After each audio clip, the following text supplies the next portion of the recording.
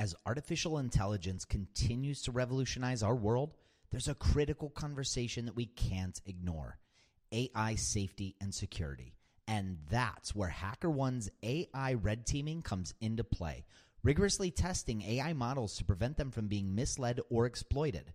With over 750 specialized hackers in their community, HackerOne isn't just theorizing. They're actively safeguarding AI's future. Just recently, a team unearthed over 100 vulnerabilities in just 2 weeks. So whether you're at the helm of a startup or steering product innovation at a large organization, it's time to prioritize AI security. Visit hackerone.com/AI-safety-security. Again, hackerone.com/AI-safety-security. This episode is sponsored by porkbun.com. Porkbun is a refreshingly different domain name registrar that's different from the other ones like GoDaddy or Namecheap. They've got low prices on hundreds of different domain extensions. They've got everything from .com domains to really cool ones like .pro, .dev, .xyz. Every domain name at Porkbun comes with tons of freebies too, like SSL certificate, WHOIS privacy, DNS, URL forwarding, and hosting trials. Because why pay for things that should be free, right? All these incredible features and tools are backed by incredible support, 365 days a year, and more 5-star reviews on Trustpilot from real customers than anyone else. Look, you can get $1 off your next domain name from Porkbun and see why they're the best domain name registrar around by using our code. Just go to porkbun.com/rocketshipfm24. That's porkbun, porkbun.com/rocketshipfm24. You'll save $1 on your next domain. This episode is brought to you by Gigantic. At Gigantic, you can level up your product skills through live, small group, cohort-based trainings. We're incredibly excited to welcome you to our next cohort of our product strategy training, kicking off in January of 2024. This course will take you through the frameworks that product leaders use at companies like eBay, DoorDash, Groupon, Rent the Runway in order to scale their teams. It's taught by Ben Foster, a friend of this podcast, who is the former chief product officer at Whoop. So come join us. Go to gigantic.is. That's gigantic.is. And save your seat for our January cohort. Your potential is gigantic, and we're here to help you reach it. Go to gigantic.is to reserve your seat today.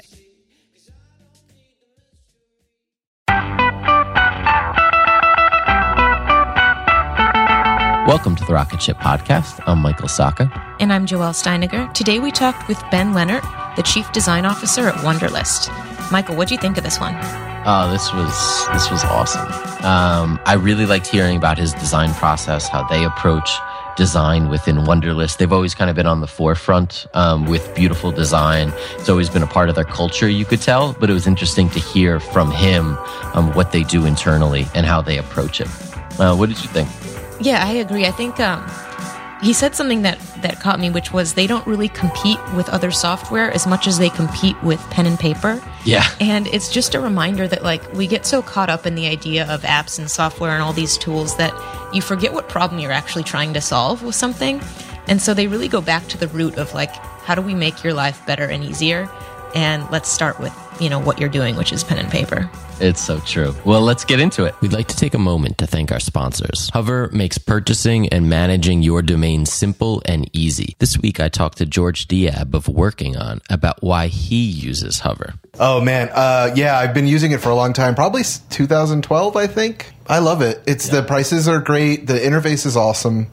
And I still have a few domains out in some other places, and I'm just waiting to find some time, and I'll move them all to Hover. I love it, yeah. Go to hover.com and use the code SATISFIEDCustomers to get 10% off your domain purchase today. Matt, tell me what comes to mind when you think about starting a new product. Middleman, Git, Rails, Heroku, SSL, SSH, servers, clients, monitoring, logging. Okay, wait. Hold on a sec. Before all that tech stuff, basic day one, how do you start to reach customers? You just need a marketing site up. You need to start showing it to people. Okay, so start from, sitting down in front of your computer. You've got this idea. You want to get the marketing site up. What do you do? First things first, you need to find a great web host. You want a host who's reliable, been around a while, and is pretty well tested. A host that's easy to work with and ideally inexpensive. HostGator is a great option for this. They fit all those criteria, plus they're offering 30% off your first invoice for all Rocket Ship listeners. Definitely go check them out today, and don't let something as simple as hosting slow you down from reaching your first customers. Visit hostgator.com/promo/rocketship to get your discount. CodeShip is a hosted continuous delivery service focusing on speed, security, and customizability. You can set up continuous integration in a matter of seconds and automatically deploy when your tests have passed. CodeShip supports both your GitHub and Bitbucket projects, and you can get started with CodeShip's free plan today. Should you decide to go with a premium plan, you can save 20% off of any plan for the next 3 months by using code ROCKETSHIP. Go to codeship.com/rocketship and check it out. So Ben, for those that don't know, tell us what is Wunderlist? So Wunderlist is the easiest way to get stuff done across all the devices you use every day, either as an individual or teams. So we are building a productivity tool that helps you to organize and manage all the to-dos that you have in your life and collaborate with the people around projects that you're working on. So, I first discovered you guys, I guess it was 5 or 6 years ago. And it was always through being featured in either a design blog or on kind of a design site. You guys have always been kind of forward on that design. I'd love to hear a bit about the kind of how you guys prioritize design and business at goals inside of Wunderlist. Sure. That's an interesting question. To start, design and the focus on design and user experience has been part of the company DNA from day one, simply because Christian, our founder and CEO, really values it very highly, which is also the reason why we, next to a chief technology officer, we have a chief design officer that kind of explains the importance or makes the importance visible. And it also explains how we see it from a business perspective. That means that in the end, technology and design shape the product experience for the user, and ultimately that means that both design and technology are in serving the business, so to speak. So when it comes to how we prioritize, it really always starts with understanding what is the feature that we try to build and what problem for the user do we actually try to solve. And that sounds very simple and probably like what everyone tells you when they speak about design, but we really have established, I would say, an understanding in our community, in our user base, that they feel like we listen to them. And that happens on various channels, through our community support on social networks, through our email support, and also just through data that we look at that shows us the usage of the product. So that's how we start.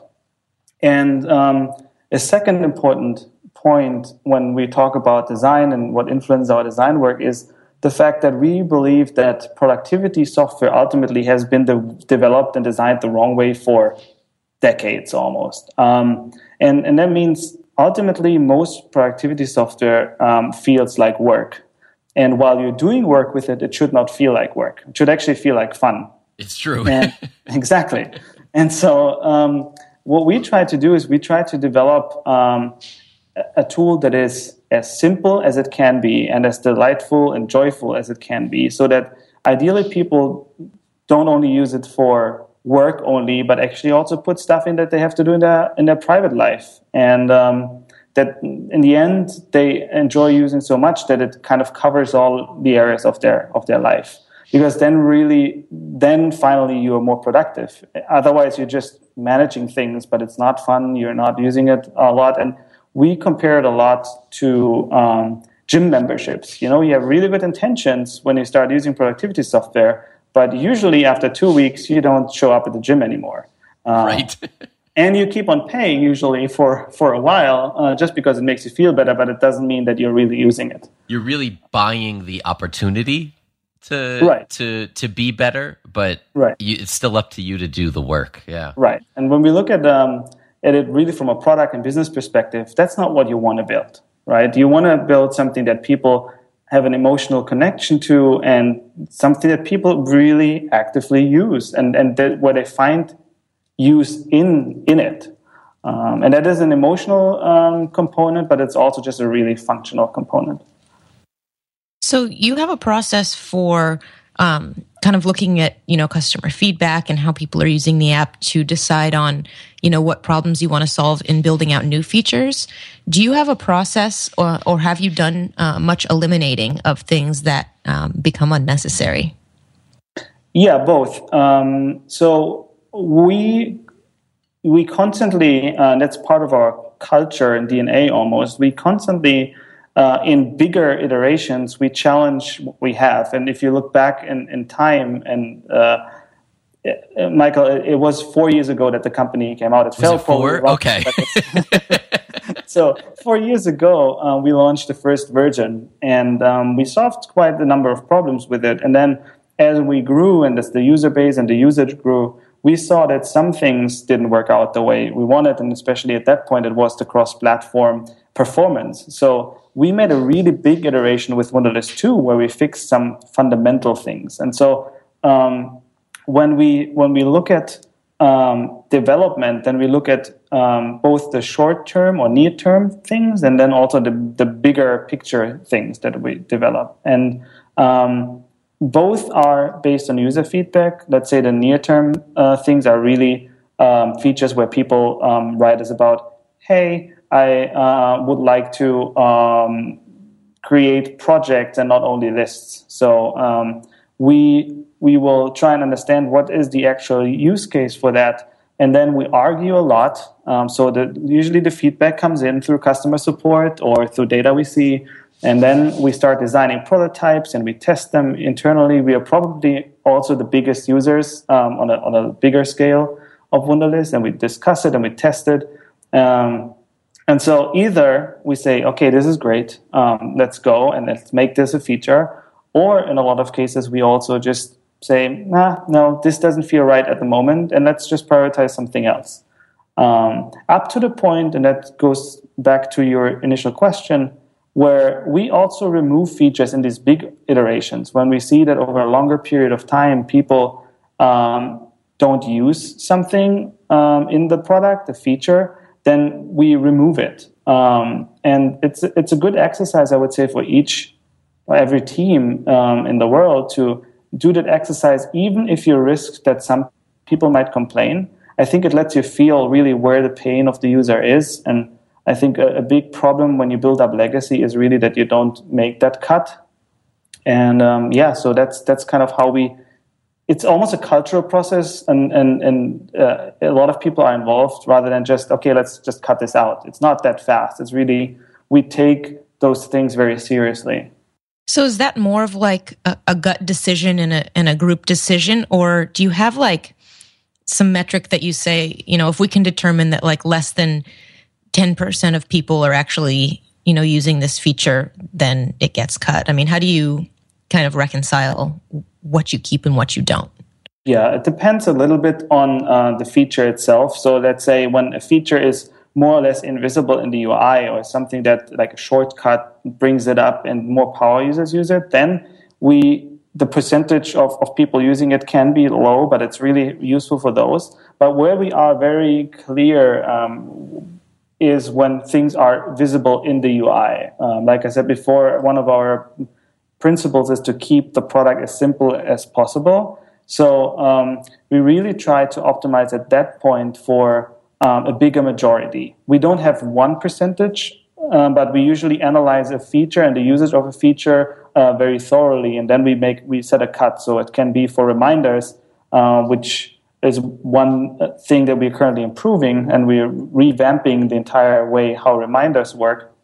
We really want to make sure that we build something that, let's say, 2/3 of the users really feel strongly about. And it is really the top requested improvement. So we take the time and do that right. So you guys recently kind of made a version of Wunderlist for the Apple Watch. I'd love to hear what was that like? So designing Wunderlist for Apple Watch was really a challenge unlike any other. Although we had developed an Android Wear app, companion app for our Android app before, Apple Watch really challenged the way we looked at Wunderlist and the way we develop usually for other devices. And the reason for that is mainly the use cases. We wanted to design Wunderlist for Apple Watch specifically in a way that it fits the top use cases that we see for this device. And one of that is, for example, grocery shopping. And when we look at that use case, we really want to play on the strength of the device. So you have your hands free finally. You don't have to stare at your phone all the time and then with the other hand try to get something out of the shelf or push the shopping cart or do all of this in parallel. No, you just have everything right there on your wrist and you just get a glimpse and then you know, okay, the milk and you check it off. And on the other hand, we think that in business, it's also extremely helpful to get an idea of what's up for today, or get a reminder of your next deadline or your next meeting, or simply quickly accept a shared list invitation. So when we designed for Apple Watch, we tried to not do everything that you can do on the phone, but actually do a few things really well. And just to kind of sum it up, we see two big UI and UX patterns evolve on the watch. And one is hyper-relevant notifications. Okay. The great thing about the watch is that it knows where you are, and it also knows in which context you are. So instead of just pushing every single type of notification that arrives on your phone, we believe that we should really limit the amount of notifications to the most important ones in this moment, at this time, and make it really useful. And the second thing that kind of goes hand in hand is we really think that the UI part will almost evolve into an invisible UI.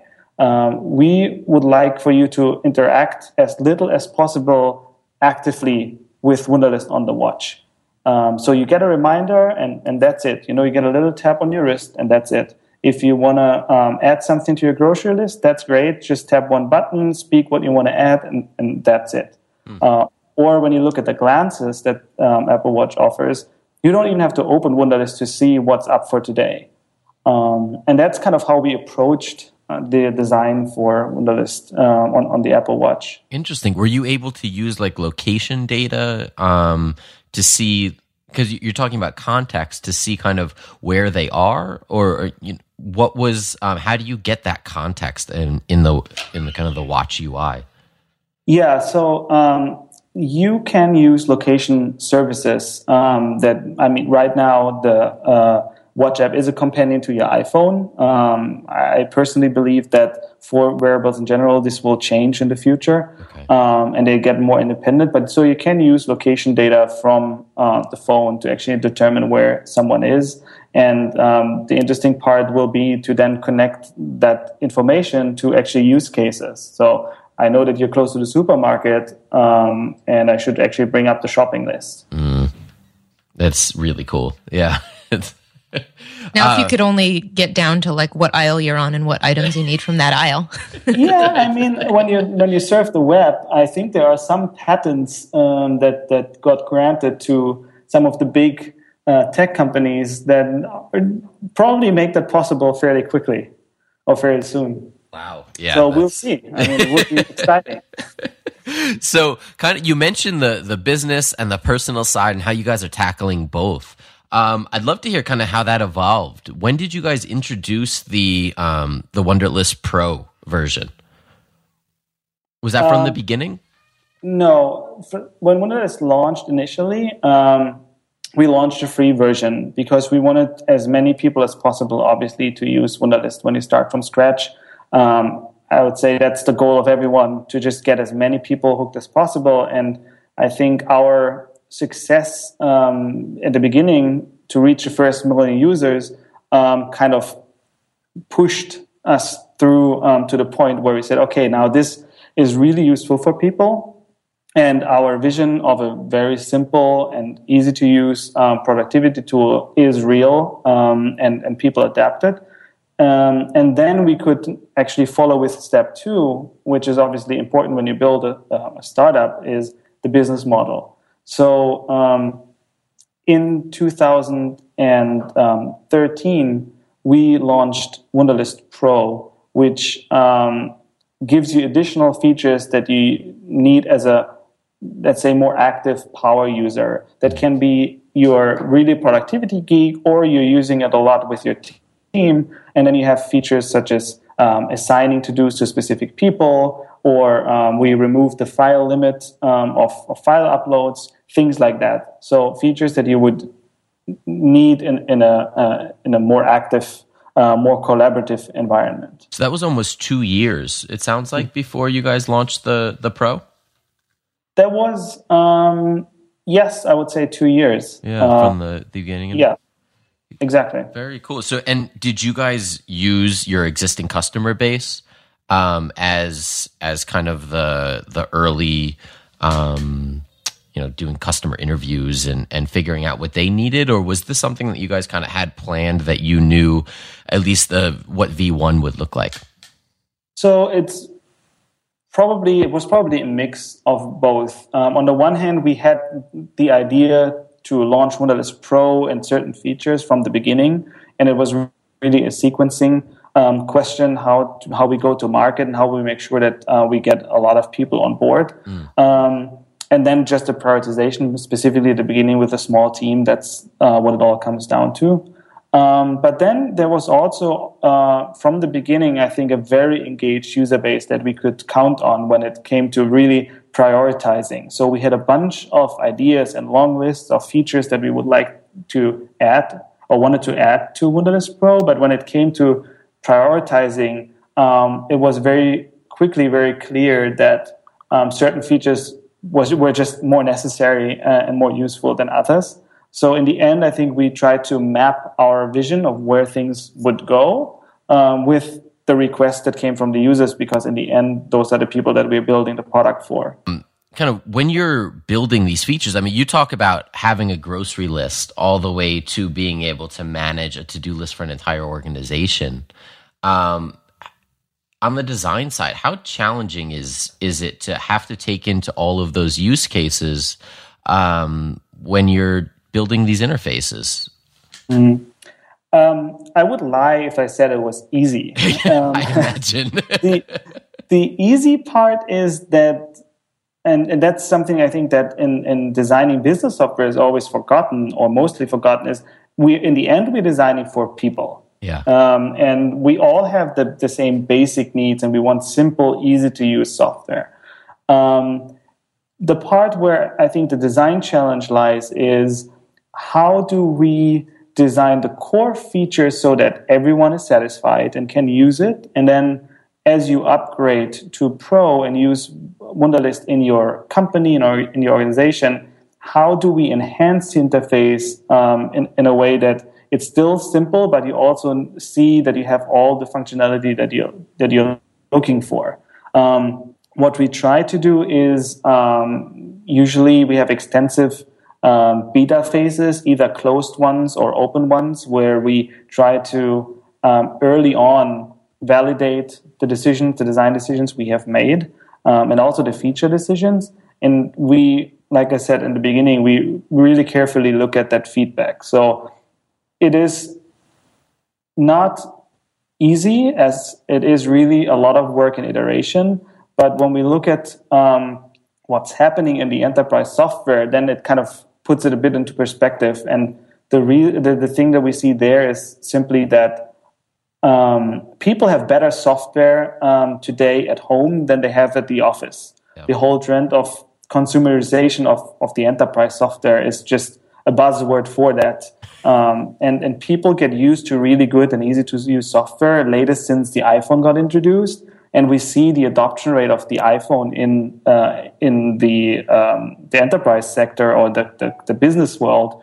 And that clearly shows that in the end, we can really boil it down to people want simple and easy to use software. And that's kind of the balance that we try to find. Try to introduce that into the workplace. And it sounds like you guys, a lot of people use use Wunderlist at home, and then they bring it into their organization and introduce it as a good solution for their work life as well. Yeah, I think one of the great things that we see is that people really adopt Wunderlist quickly for everything they have to do at home, from grocery list with their partners to house renovation to even movie list or vacation planning. And I think what they find is, and that is even what brought me to Wunderlist in the very early days, is, well, this is really fun, and I don't have too much work, and I actually stick to it for longer than just 2 weeks, and it helps me to remember things and to get them done.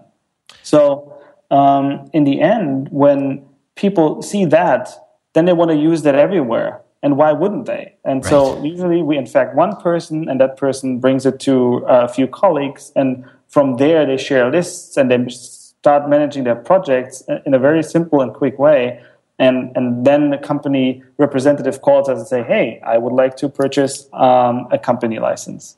So do you guys have any sales that you do directly to companies, or do you 100% rely on free or personal users bringing it to the company themselves? What we do, though, is what we see is we have a Wunderlist for Business team. Those guys are product experts that really look into the user behavior in companies. They do a lot of demos. They talk to a lot of customers. And what people sometimes do is they write us emails and say, hey, I love Wunderlist and I want to use it with my team. Is there someone that I can speak to who can explain to me how I can do this? Not only from how do I just purchase a license, but what are the benefits and how do I implement it in the right way in my company? And that's where we also see a lot of people in the end purchasing. They just tell those guys, hey, this is really great. So can I now have 50 licenses? And that's perfect. The majority, though, really happens from like natural progression and natural conversion from free to pro or business usage. Interesting. That's awesome. And have you guys worked on that flow then to get a user to transition? And now they have all these new features. Have you worked on that flow for upgrading inside of the app? Yes, we have actually experimented with various approaches.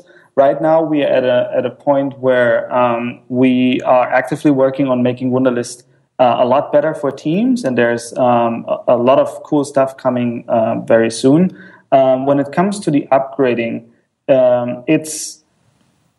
we tried very pushy approaches where whenever you reached a feature that was not free, you would get presented with a pop-up. Mm-hmm. But what we find is that the majority of people, they are happy with Wunderlist free. And that's great. Why would we bother them? Even if they accidentally hit a button or something, a feature that they can't use or don't even want to use. We are now at a point where upgrading is super simple. You go to your settings and you can just upgrade to Pro either through the app stores, or you go on the website and you can become a Pro and get a monthly or yearly subscription. In the end, in the app itself, you rarely run into barriers.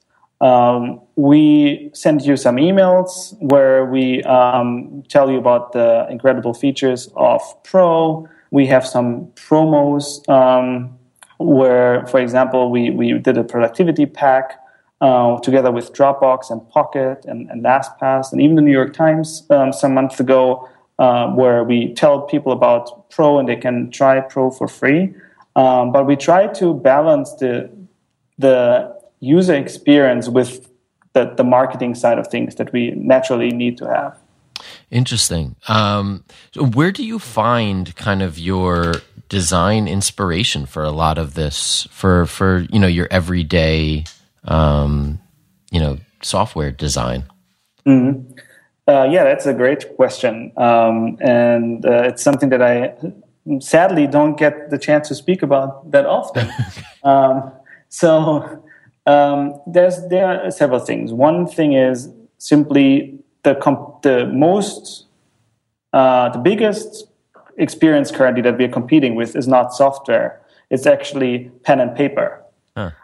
So a lot of people still write down their to-dos on paper with a pen. So when we design new features or improve features for Wunderlist, we always look at that experience. And when you saw the latest updates with our quick add on the mobile, we really try to make the capturing as quickly as possible so that we kind of get the immediacy of pen and paper and kind of the lightfulness of pen and paper, but then we combine it with things like natural language detection. So you can actually add a reminder by just typing buy milk tomorrow at 6 p.m. And then you get reminded. So there we add kind of the power of the software. That's one big inspiration for us. The second inspiration, I would say, is really our own usage, the usage of our users. And that's, again, less the visual design part. I'll come to that in a second. Mm-hmm. It's more about interactions and features and where can we make reminders better. Like I said before, it's an important point for people.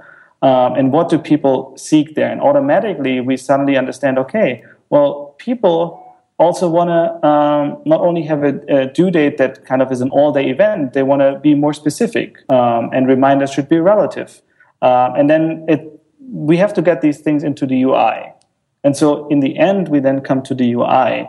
And there we look at like a lot of places. One is obviously the platform paradigms and the platform UI principles.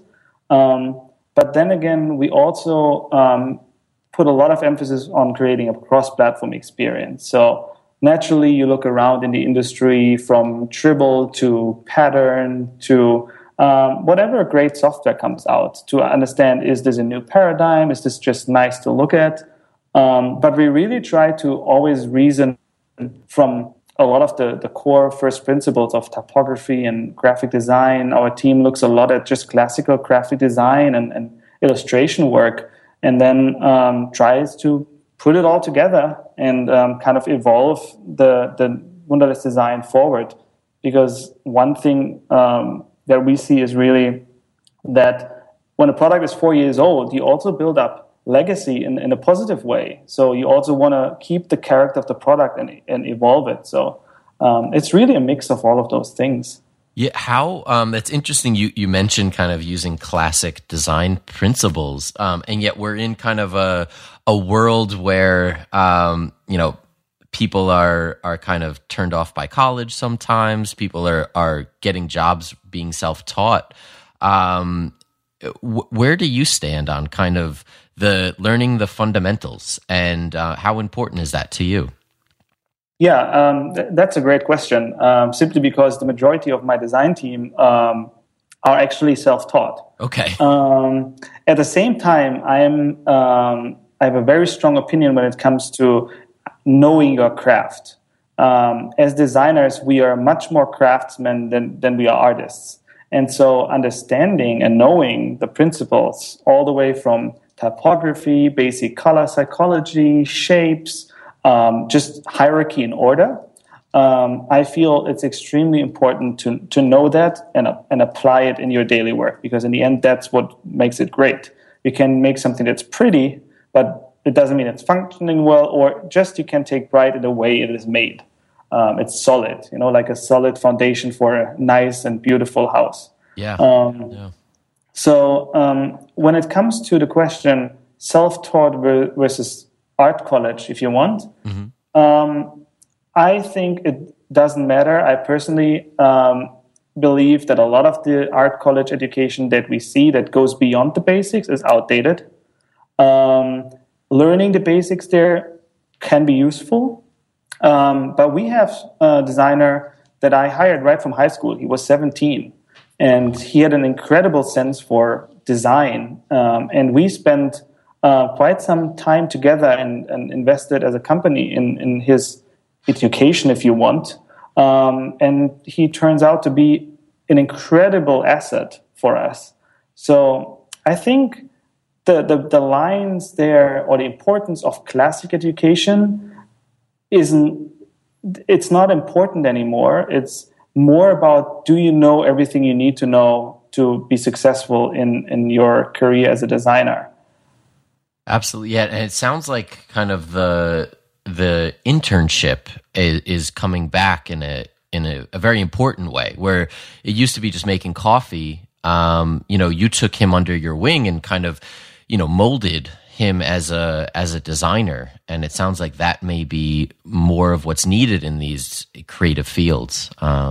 Yeah, I think it's a great idea to do that. I really believe a lot more companies should do that for various reasons. My point there is, and that's very important, is really that when you hire someone to start very young as an intern or as a very junior person, you have a responsibility to make them great. And it's not just to hire someone who is cheap or has a low salary and does the shitty work. The way we hire here is really with the goal that person becomes a full-time employee after the internship ended, or we want to make that person really good in their job so that after a short amount of time they can really succeed in their career. And that's just a personal belief of mine, but I think it's really important when we talk about internships or the internship coming back. Yeah, no, absolutely. It's very important. And it's in such an exciting time.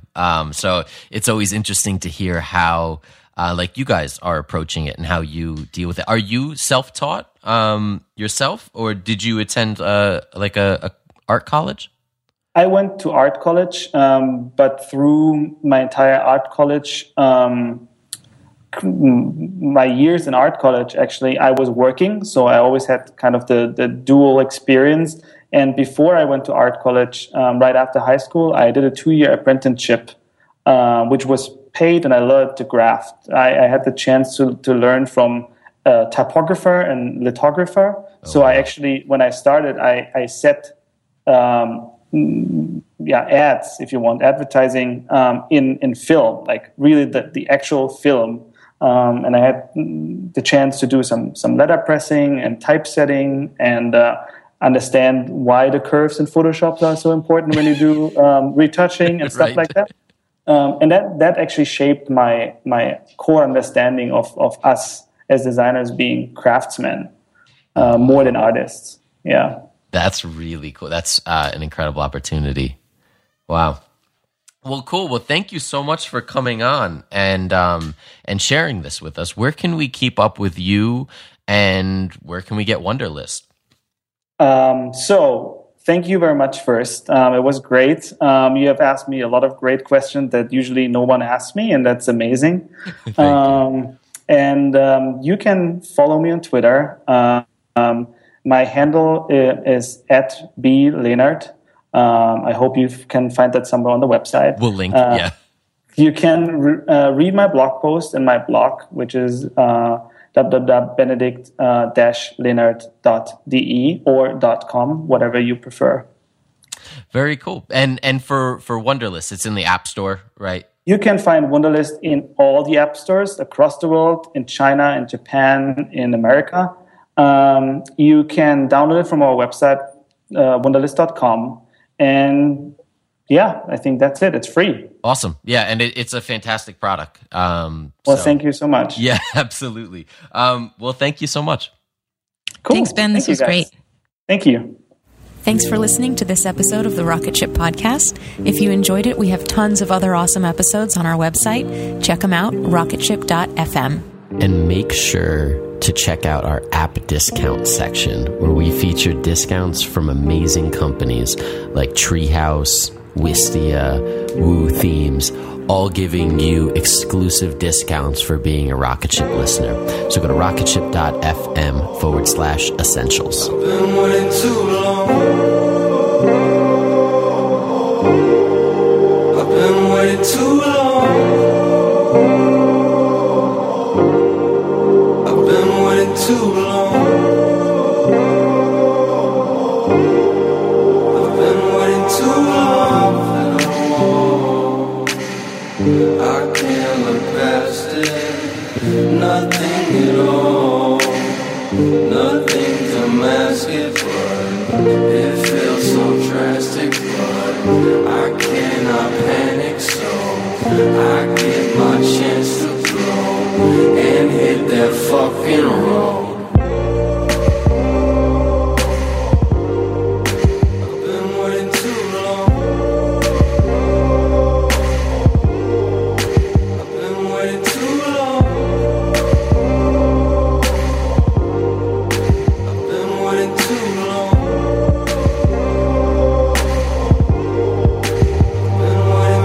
I can't tell it all. If I need to run back and I can't speak at all. If I can't come back, so I just need to find my zone. I just need to find my own. I just need to find my throne. I just need to find my home.